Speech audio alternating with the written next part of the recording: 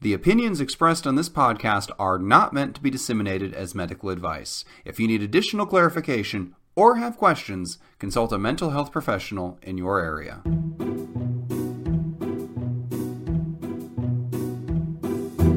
Hello, and welcome to 10 Minutes to Save Your Marriage, the podcast where a comedy writer, that's me, and a psychologist,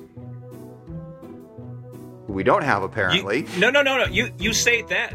Do I jump in at psychologist? You introduce me and then I jump in. I'm pretty sure you've had a cue right there the entire time to jump in at that one spot. I was waiting. You know what? I don't know how this manages to go sideways every week, but it does. Every single week. No, I think we might have landed it once. But anyway, the podcast where, despite our dysfunctional relationship, we try to solve your relationship questions in 10 minutes or less. How are you doing today, Steve? You know what? Maybe that was what I was thinking I was waiting for. But in any case, I'm doing scrumptiddlyicious. How are you doing, James? I just love that you finally got that cue. When I ask you a direct question, you can at least pick up that much. But surprisingly, as much of a train wreck as this podcast is, we do get it right sometimes. Here's an email I got from a listener in regards to an episode we had a few weeks ago about whether she had moved to a country for her husband, and then they had a deal that when his kids were older, they were going to move back to her home country, and when it finally came time for it, she felt guilty about it. And so here's what she said about our advice. Hi, this is just a quick note to say thanks for addressing my question about international moves. I think you guys are correct that I am projecting my experience. I hadn't thought of it that way. Thanks again. You got to it super fast, too. So look at that, Steve. She appreciates my advice and said nothing about yours, so all is right in the world. Yeah, my advice. Good. Okay. The subtext there is, I wish Steve would just talk, and then that'd be the end of the show. That's what she meant, James. I can read between the lines. Well, of course. All right, so we have a new question for today that we're also going to get completely right, or at least one of them us is. Here it is. My husband and I have two small children. He also has two teenage children, one of whom has been living with us for the last 3 years. It has become increasingly clear that we have very different parenting styles. He is very hands-off, dislikes rules, etc., and I am more concerned about attachment, spending time with the children, setting limits, and so forth. I know this is something you should talk about before children, but alas, we did not to the extent that we should have.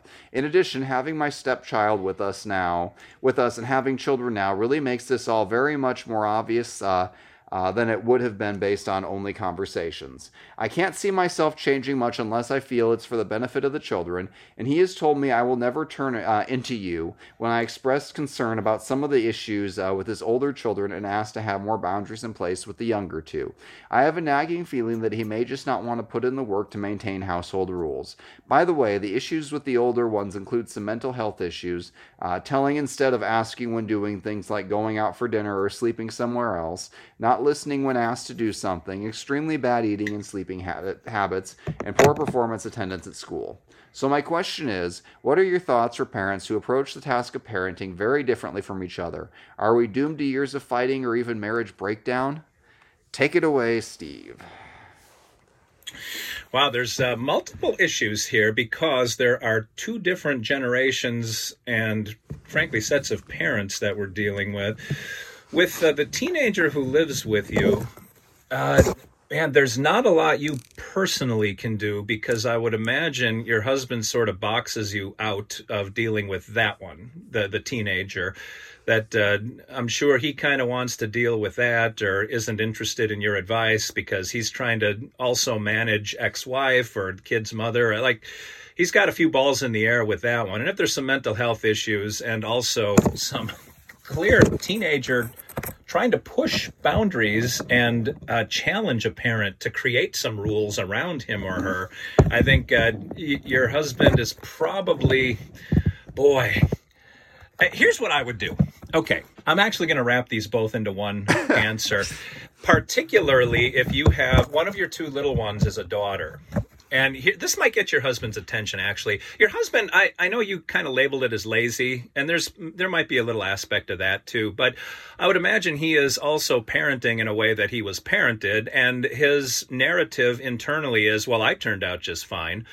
And so he figures if you give kids enough rope, they'll find their own way. The problem is your teenager is begging for some boundaries and some rules, and that's why they keep pushing the limits. They want to get your husband's attention. Again, I don't think you have a lot to say in that one, but here's how I'm wrapping them together. And particularly, again, I'll just repeat to set up my answer. If you have a daughter, what you can say to your husband is, with your little girl, that she's going to marry a guy like her dad, because her dad kind of teaches her what's normal in kind of an intimate boy-girl relationship. So girls kind of look for boys that treat them like their dad does. And it's cliche, but it is for a reason. Do you want her to go after a boy who is very distant and disengaged from her? Because that's going to end up the bullseye for her level of attraction. What you want her to do is go after a guy who now has a decent job like you. Just pick out a few good qualities of your husband, because you wouldn't be married to him if he didn't have any. So she'll go after those good qualities, but we also want her to be happy and feel connected to her man or her boy. And so you want her to pick good, and you kind of set the model for that. So part of that model, even if you have boys, is you're trying to teach them where the lines on the road are painted. Where is the white? Where is the yellow? What can you kind of fudge once in a while, because life isn't all in between the white and the yellow. But your teenager is already slamming against those lines and going outside the lines, almost asking you, please pull me back between the white and the yellow. I'm not able to steer yet. You don't want your little ones to get there. So just dads always have a bigger stick than moms do. Like, dads have a bigger voice, dads are stronger and physically bigger, and usually can get kids' attention with a simple, hey, like, use your dad voice. Help mom get those lines painted on the road so that the problems you're trying to rein in with your teenager don't start sprouting up over time with your little ones.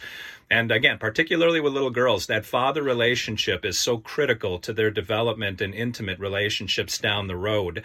So that might be an angle that you can take, that we are trying to help the kids long term, not just keep them under control short term. Mom can kind of take care of that end for the most part by herself. But dad really is the one that is going to teach kids that sense of where is the road. What say you, James? I like that you brought up the the dad voice. Somebody got on my case for that not too long ago. I wrote a tweet. It was something to the effect of, parenting when your kids are doing virtual learning is tricky, because now I have to say, is anybody in a Zoom class before I yell at my kids?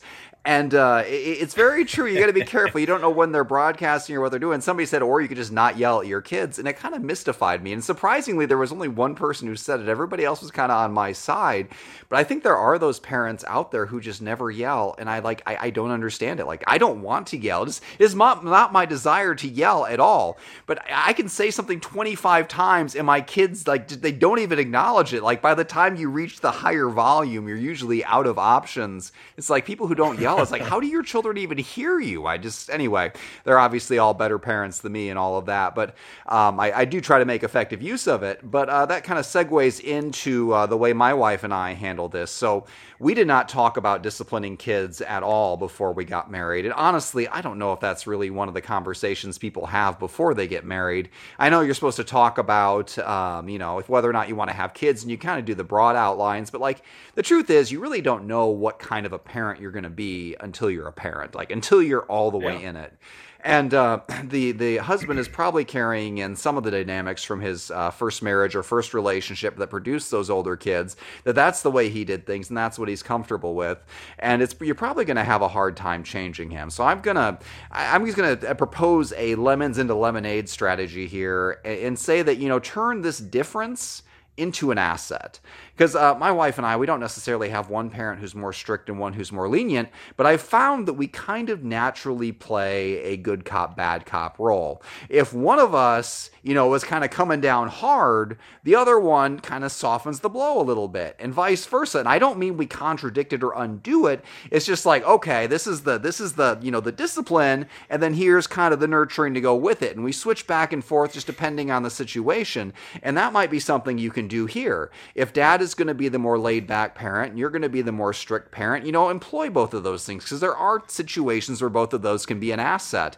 The key, though, is you can't be on the opposite side of each other. You've got to be on the same page, or at least going towards the same goal. So if your goal is, let's say to have the teenager go to school every day, you can say, well, I'm going to be the one to shake them awake every day. And then dad maybe is the one who sits down and has a heart-to-heart with them at night to say, hey, you didn't do this right. What's going on with that? Just kind of you both have different approaches. It doesn't mean that one's right and one's wrong. It's just you need to not contradict each other in front of the kids. So play to both of your strengths, maybe have a few conversations behind the scenes to see what your goals are, because ultimately I'm sure dad does want the kids to eat right. I'm sure he does want them to go to school every day. I'm sure he wants the same things you want, and he's just kind of hoping they'll happen naturally, and you're hoping they'll happen if you kind of rule with an iron fist. And maybe the right answer is somewhere in between. Take both of your strengths, apply them situationally, don't directly fight with each other, keep that behind the scenes, and see if maybe that comes out with a better outcome. What do you think, Steve?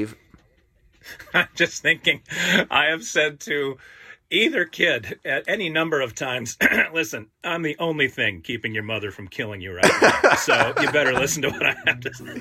And that is a perfect example. Okay, mom is mad, dad is the mediator, but when you're mediating, you're not undoing what mom said. You're negotiating with the kids to fulfill what mom wants. That is a perfect example.